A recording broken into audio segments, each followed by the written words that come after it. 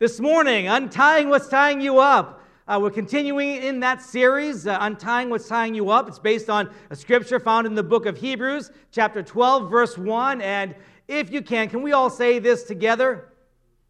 And it says, "Therefore, since we are surrounded by such a great cloud of witnesses, let us throw off everything that hinders and the sin that so easily entangles, and let us run with perseverance the race marked out for us."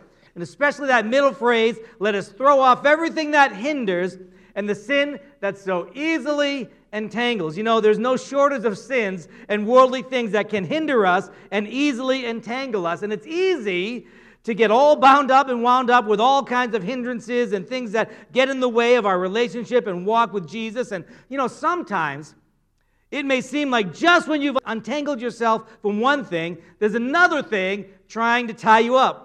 And I like what the writer of the book of Hebrews tells Jesus followers to do when that happens.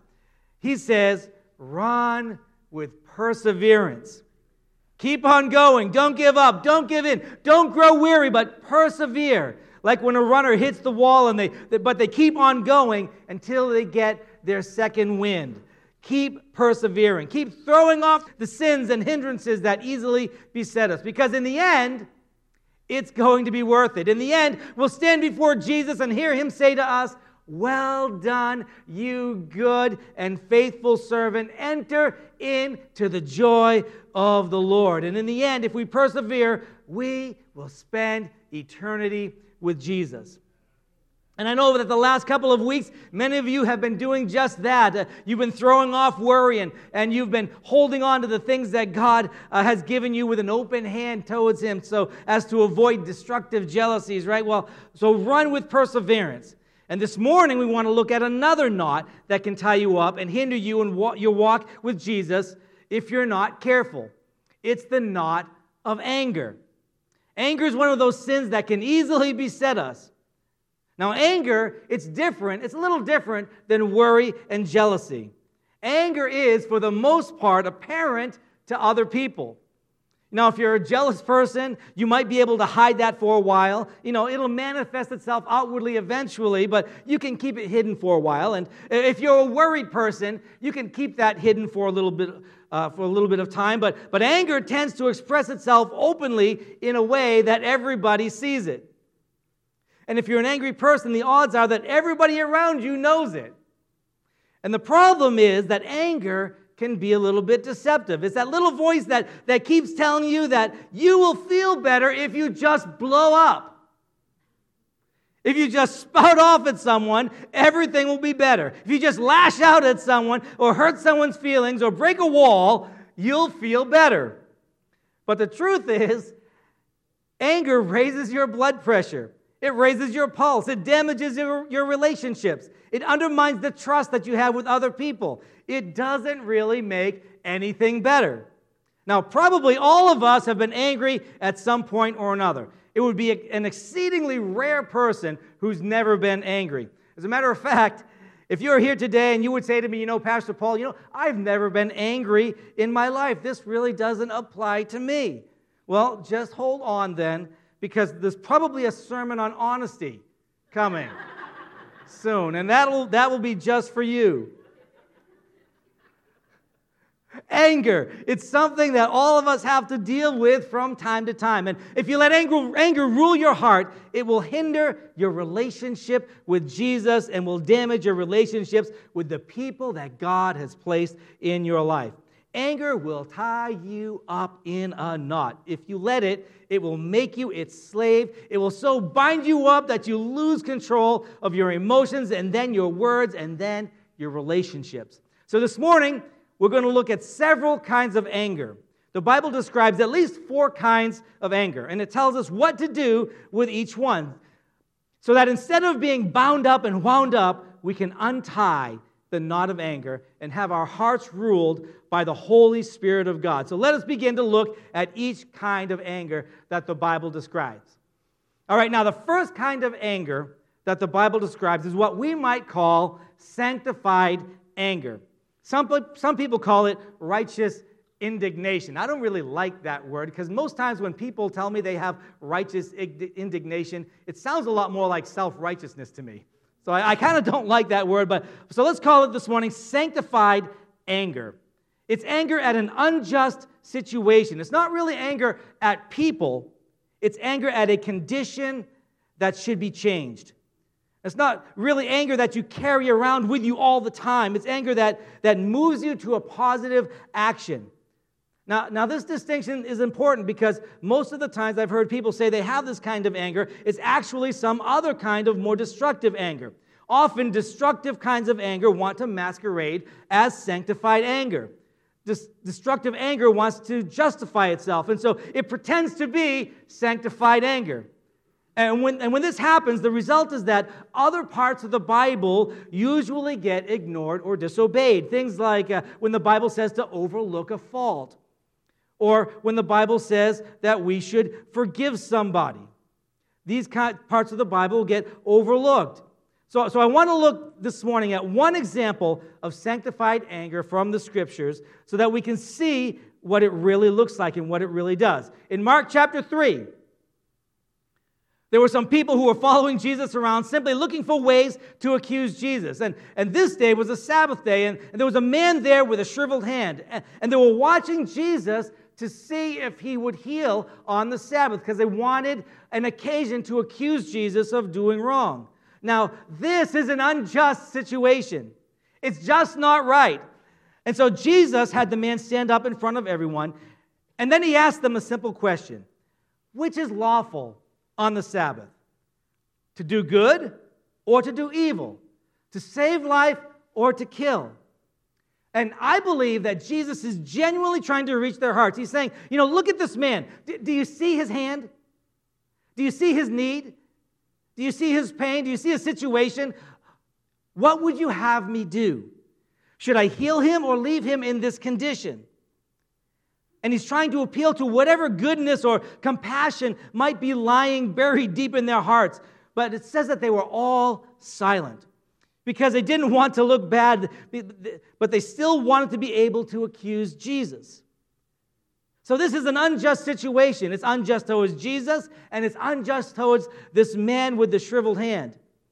And so in verse 5, it says that Jesus looked around at them in anger and deeply distressed at the stubborn hearts, said to the man, "Stretch out your hand." And he stretched it out, and his hand was completely restored. Now notice what Jesus did not do. Jesus did not lash out at them. He didn't start a fight. He didn't start an argument over the finer points of the law and the traditions of the elders. He did not carry his anger into the next day. And now notice what he did. He channeled his anger into redemptive action. He did something positive. He remedied an injustice. He took action to fix an injustice. He did something that everyone around should have been able to rejoice over. That's what genuine sanctified anger does. It channels its energy into redemptive action. It wants to see redemption. It wants to see restoration.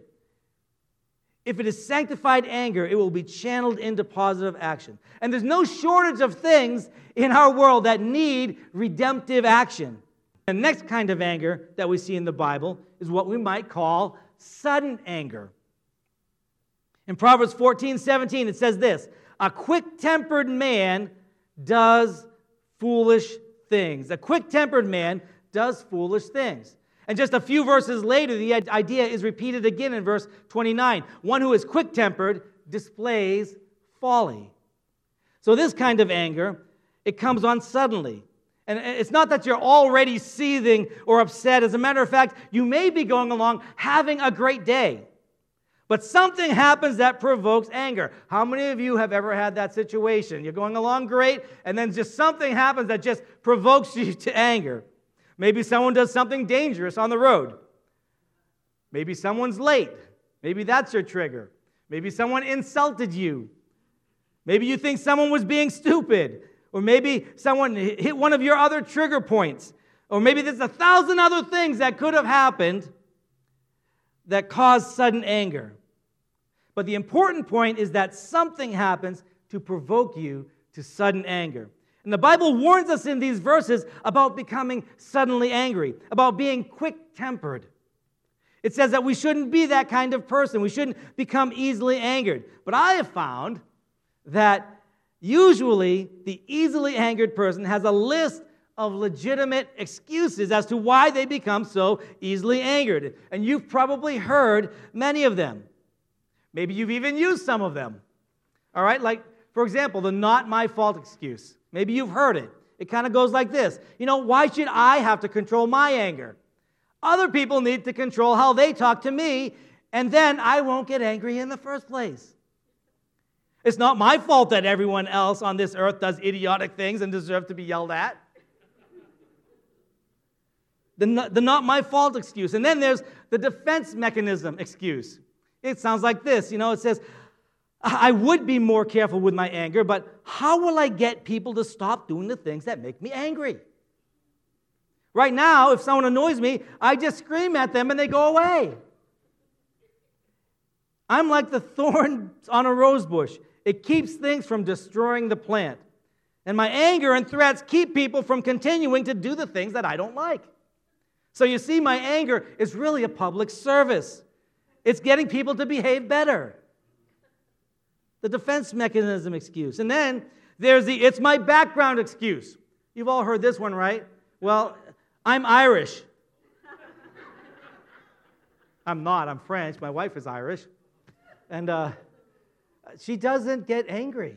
I can say that because, or I'm Italian. Or I'm something else. All right, it's my background excuse.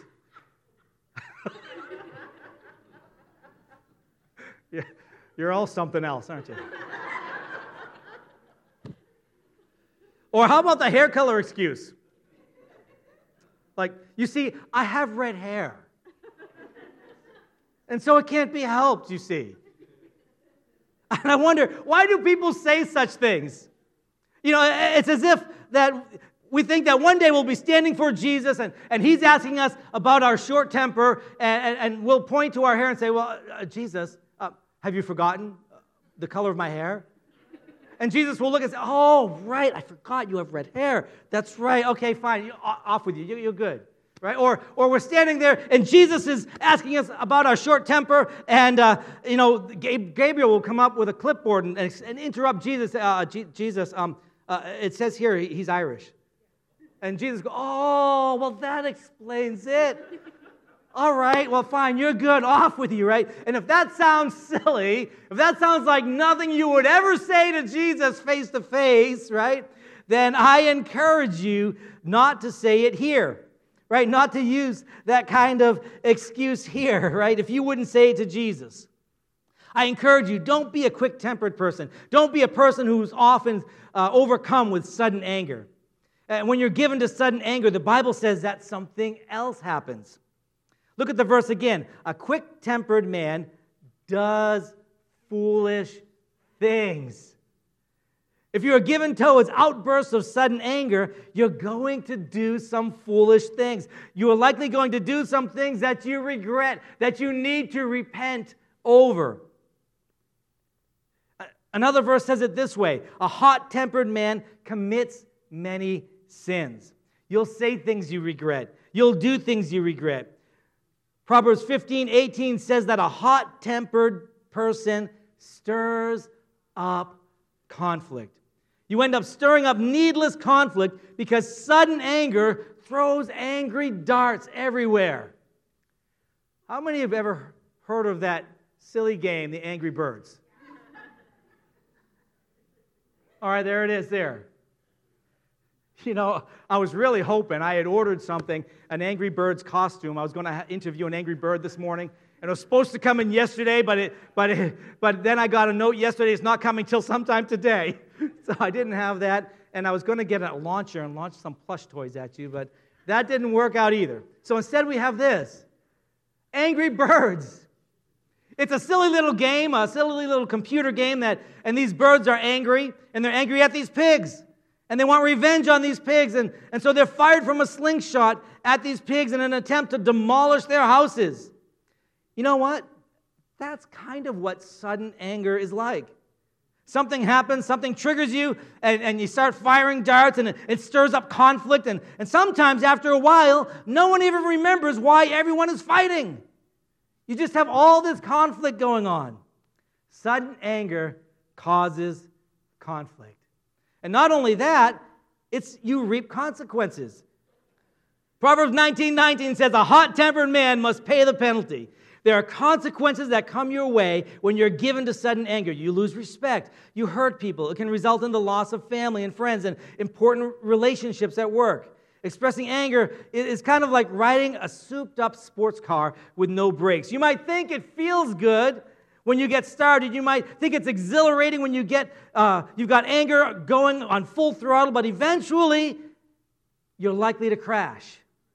Will Rogers said it this way: whenever you fly into a rage, you seldom make a safe landing. It's like flying in an F-16 fighter jet with no landing gear. And as you keep looking at this hot-tempered man in Proverbs, hot-tempered person in Proverbs, the image that emerges is that this person lacks self-control. And so God's remedy for sudden anger is that you control it. It's more self-control. Now, I've heard some people say things like, Pastor Paul, I just can't control my anger. I just can't control my temper. It gets away from me, and someone says or does something that triggers me, and I just lose it. I can't control it. Yes, you can. With the Spirit's help, you can control it. With the right motivation, you can control sudden anger. How many of you have ever seen somebody who's just really angry? They're ripping someone a new one. Maybe they're upset with someone on the job, and they're just reaming somebody out, and maybe suddenly they get a phone call, and it's maybe their boss, or maybe a sales client that they want to impress, and they're reaming somebody out, and all this stuff's coming out, and all of a sudden it's like, hello?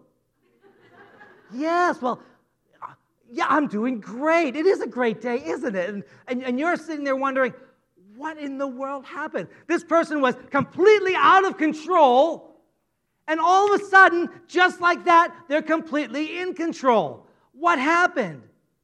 Well, what happened is somebody that they wanted to impress came into the room. Someone they wanted to impress came into the conversation. When you want to impress someone, you express self-control. So someone you want to impress walks in the room, someone important is listening, and all of a sudden you have this self-control. Say, can I tell you? Jesus is always in the room. Jesus is always listening. And so if you find yourself all tied up with sudden anger and you struggle with self-control, could it be that you are not impressed enough with Jesus? I'm just asking. Is it possible that you've forgotten that He is listening? Is it possible that you've forgotten that He is in the room and that He's aware of everything going on? If you struggle with sudden anger, make up your mind that you want to impress Jesus more than anything else. Remember, He's always in the room. Ask Him for more of His Spirit so that you can express more self-control. And as you do, you'll find that the knot of sudden anger is beginning to loosen. And it will keep loosening until you find that one day you've freed yourself entirely from this knot and has been replaced by a fruit of the Spirit called self-control. May God untie the knot of sudden anger. Now, the third type of anger that we find in the Bible is what we might call sinful anger. Not all anger is sinful, as we saw earlier when we talked about sanctified anger, but some anger is sinful anger. Look at Matthew 5, starting at verse 21. And it says this, "You have heard that it was said to the people long ago, 'You shall not murder, and anyone who murders will be subject to judgment.' But I tell you that anyone who is angry with a brother or sister will be subject to judgment. Again, anyone who says to his brother or sister, 'Raka,' is answerable to the court. And anyone who says, 'You fool,' will be in danger of the fire of hell." Now that sounds serious, doesn't it? I mean, this is Jesus saying that if you are angry with a brother or sister, you are in danger of judgment and even the fire of hell. Now, don't get mad at me. I'm just reading it to you. But this is serious stuff here. What's going on? Well, let's look at it just a little bit more closely. First, look at the words, is angry. If anyone is angry. These words give us the idea that Jesus is talking about a condition of the heart.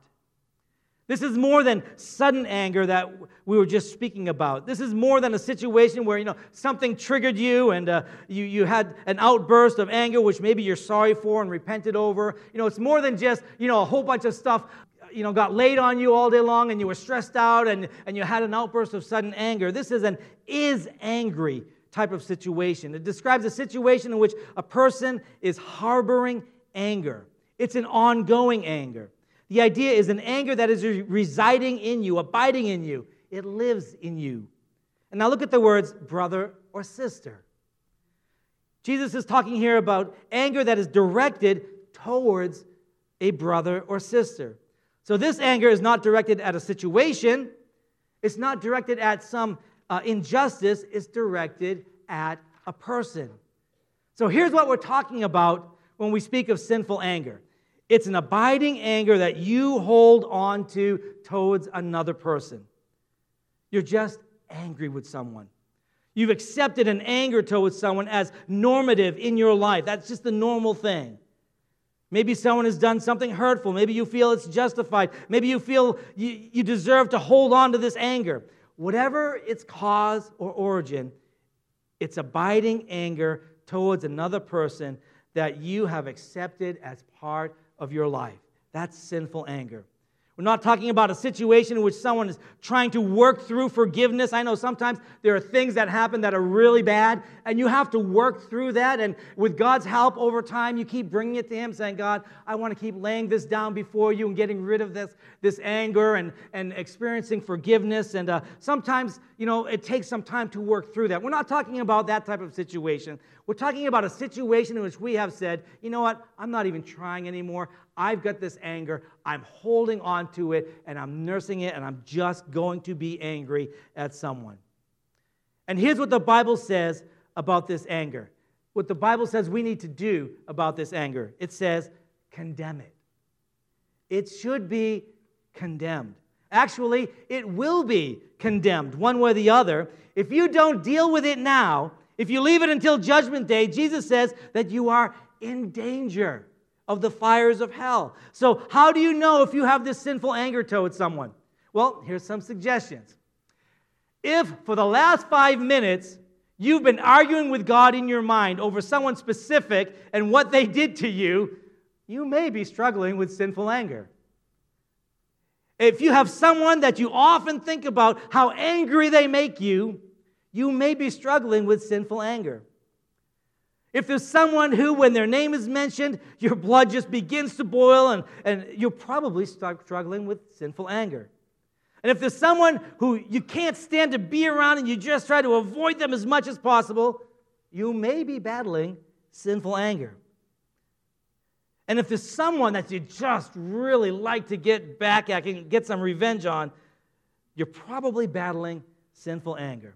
And so what do we do if we discover that we have this type of anger towards someone? Well, the Scripture says here that the remedy for sinful anger is that it be condemned. So condemn it now. Condemn it now in yourself before Jesus needs to. Take care of it now before God takes care of it at the judgment. If you see it in yourself, condemn it. Confess it is wrong. Be honest with yourself about how you feel. Be honest with God about what's going on in your heart. Confess it, repent of it, and then forgive any perceived offense that you have. Forsake it and let it go. And when you do, you'll find that the knot of sinful anger begins to loosen. It begins to untie. And the anger that had you all bound up and wound up begins to loosen its hold on you, and you begin to walk in the freedom of the Spirit that God intends for you. Untie the knot of sinful anger. And then the last kind of anger that we'll look at today is what we might call stubborn anger. Stubborn anger is a level beyond sinful anger. It's sinful anger on steroids. It's sinful anger taken to the next level. Stubborn anger makes you an angry person. You may be able to hide sinful anger for a little bit. Only you and God may know if you're angry at one specific person. To everyone else, you might seem like a really happy person because sinful anger may only be directed towards one or two people. And to everyone else, you're not expressing anger. But stubborn anger is that anger that everybody knows about. It's that angry person anger. Something in your life, some situation, some bitterness has grown and made you a person who's known as an angry person. That's stubborn anger. It's an anger that is expressed day by day. It's an anger that ignores Ephesians 4:26. It says this, "Do not let the sun go down on your anger." Stubborn anger ignores that. Because you see, God wants us to deal with our anger every day. Bring it to Him, confess it, repent, forgive us if necessary, and receive forgiveness and grace. But stubborn anger ignores that. It carries one day's anger into the next day, and then into the next week, and then into the next month, until eventually you've got this pile of pent-up anger, and everyone sees it, and everyone around you experiences it, and it's that anger that has a chip on its shoulder that is waiting for someone to just knock it off. Anger that's looking for a fight. And I want you to look at the results of this kind of anger. In the next verse, "Do not let the sun go down on your anger, and do not give the devil a foothold." If you ignore God's instructions here and you carry anger day by day, it's like you're saying, "Okay, hey, Mr. Devil, come on right in. Come on right in. Make yourself at home. Make yourself welcome." And let me show you how this works out in practical situations. Stubborn anger at work, something happens, a slight or a wrong, and you're overlooked for a promotion, or someone treats you wrong, and if you don't release it, if you don't deal with it, if you carry it day by day, you develop stubborn anger, and that becomes dysfunctional and destructive, and eventually you get a reputation as an angry person. Then relationships are broken, trust is broken, leading to more offense and more perceived injustices and more anger, and the devil gets a foothold and has a field day of destruction with stubborn anger. Or at home with children, if you're an angry parent, it's going to cause your relationship with your kids to become dysfunctional, especially as they head towards the teen years. The Bible says, "Do not exasperate your children. Instead, bring them up in the training and instruction of the Lord." But if you carry stubborn anger from one day to the next, if they perceive you as just an angry person all the time, they're going to get exasperated. And when they get exasperated, they'll either get rebellious and argumentative, or they just write you off and stop trying, and everything seems to be going in one ear and out the other. But either way, the devil is having a field day because the devil has a foothold because of stubborn anger. Carrying anger from one day to the next gives the devil a foothold. And then at home with your spouse, if you're an angry person, if you carry anger from one day to the next, if you don't let it go but carry your stubborn anger one day to the next and the next, then what happens is that the devil gets a foothold. It's like saying, "Hey, Mr. Devil, come on right in. Come have a mess with my marriage. Do whatever you want here." You're giving the devil a foothold. And over time, you start to have all this dysfunction in your marriage. And let me show you how this dysfunctional process works, right, with any relationship. It's just a couple of verses later in verse 31. Let's look at it. It says, "Get rid of all bitterness, rage, and anger, brawling, slander, along with every form of malice." So here's what happens when you carry anger from one day to the next. Here's the process of developing stubborn anger. First, you continually remind yourself of all the bad things your spouse or this other person has done or said, right? That's bitterness. That's developing bitterness. You tell yourself, you deserve better. You remind yourself of how much better you could have it. You develop bitterness. And then bitterness leads to rage and more anger. This is bitterness being expressed. It's when bitterness boils over and comes out. It's no longer just inside you. This is where you kick the cat. This is where you get grumpy and cranky and unapproachable. This is where you begin to say things that you know you shouldn't say. Angry, hurtful things. And then rage leads to brawling. Now, not necessarily physical brawling, although that could be the case,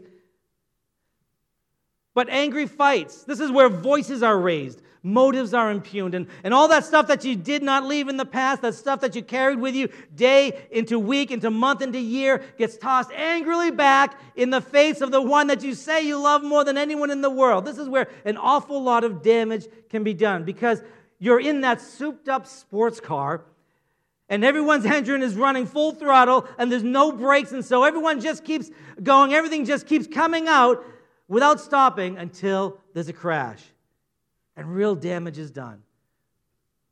But it's not just some sports car. It's people that we say we care about. People in our family, important people in relationships in our job, friends. And then if stubborn anger is not taken care of, it leads then to slander. This is where you're now speaking evil of people, impugning their character, questioning their motives, painting the other person as a villain in order to garner sympathy for yourself, slander. And finally, if left unchecked, stubborn anger will lead to malice. This is where the desire of the heart is to do harm. The desire of the heart is to see the other person in pain, to see the other person suffer. It wants to intentionally hurt someone. This is a really dark place to be. But the good news is this: if you're ever caught up in stubborn anger, you don't have to stay in this dark place. If you find yourself somewhere along this process of anger, bitterness, rage, brawling, slander, and malice, there's a way out. There's a way to get off of this dysfunctional and destructive cycle. It's found in the very next verse. Let's look at it. Verse 32. It says this: be kind and compassionate to one another, forgiving each other, just as in Christ God forgave you. Replace slander, rage, brawling with kindness. Replace malice with compassion. Replace anger with forgiveness. Make up your mind that you are going to forgive people. Now, someone says, but Pastor Paul, you have no idea. What the person did to me was just so wrong.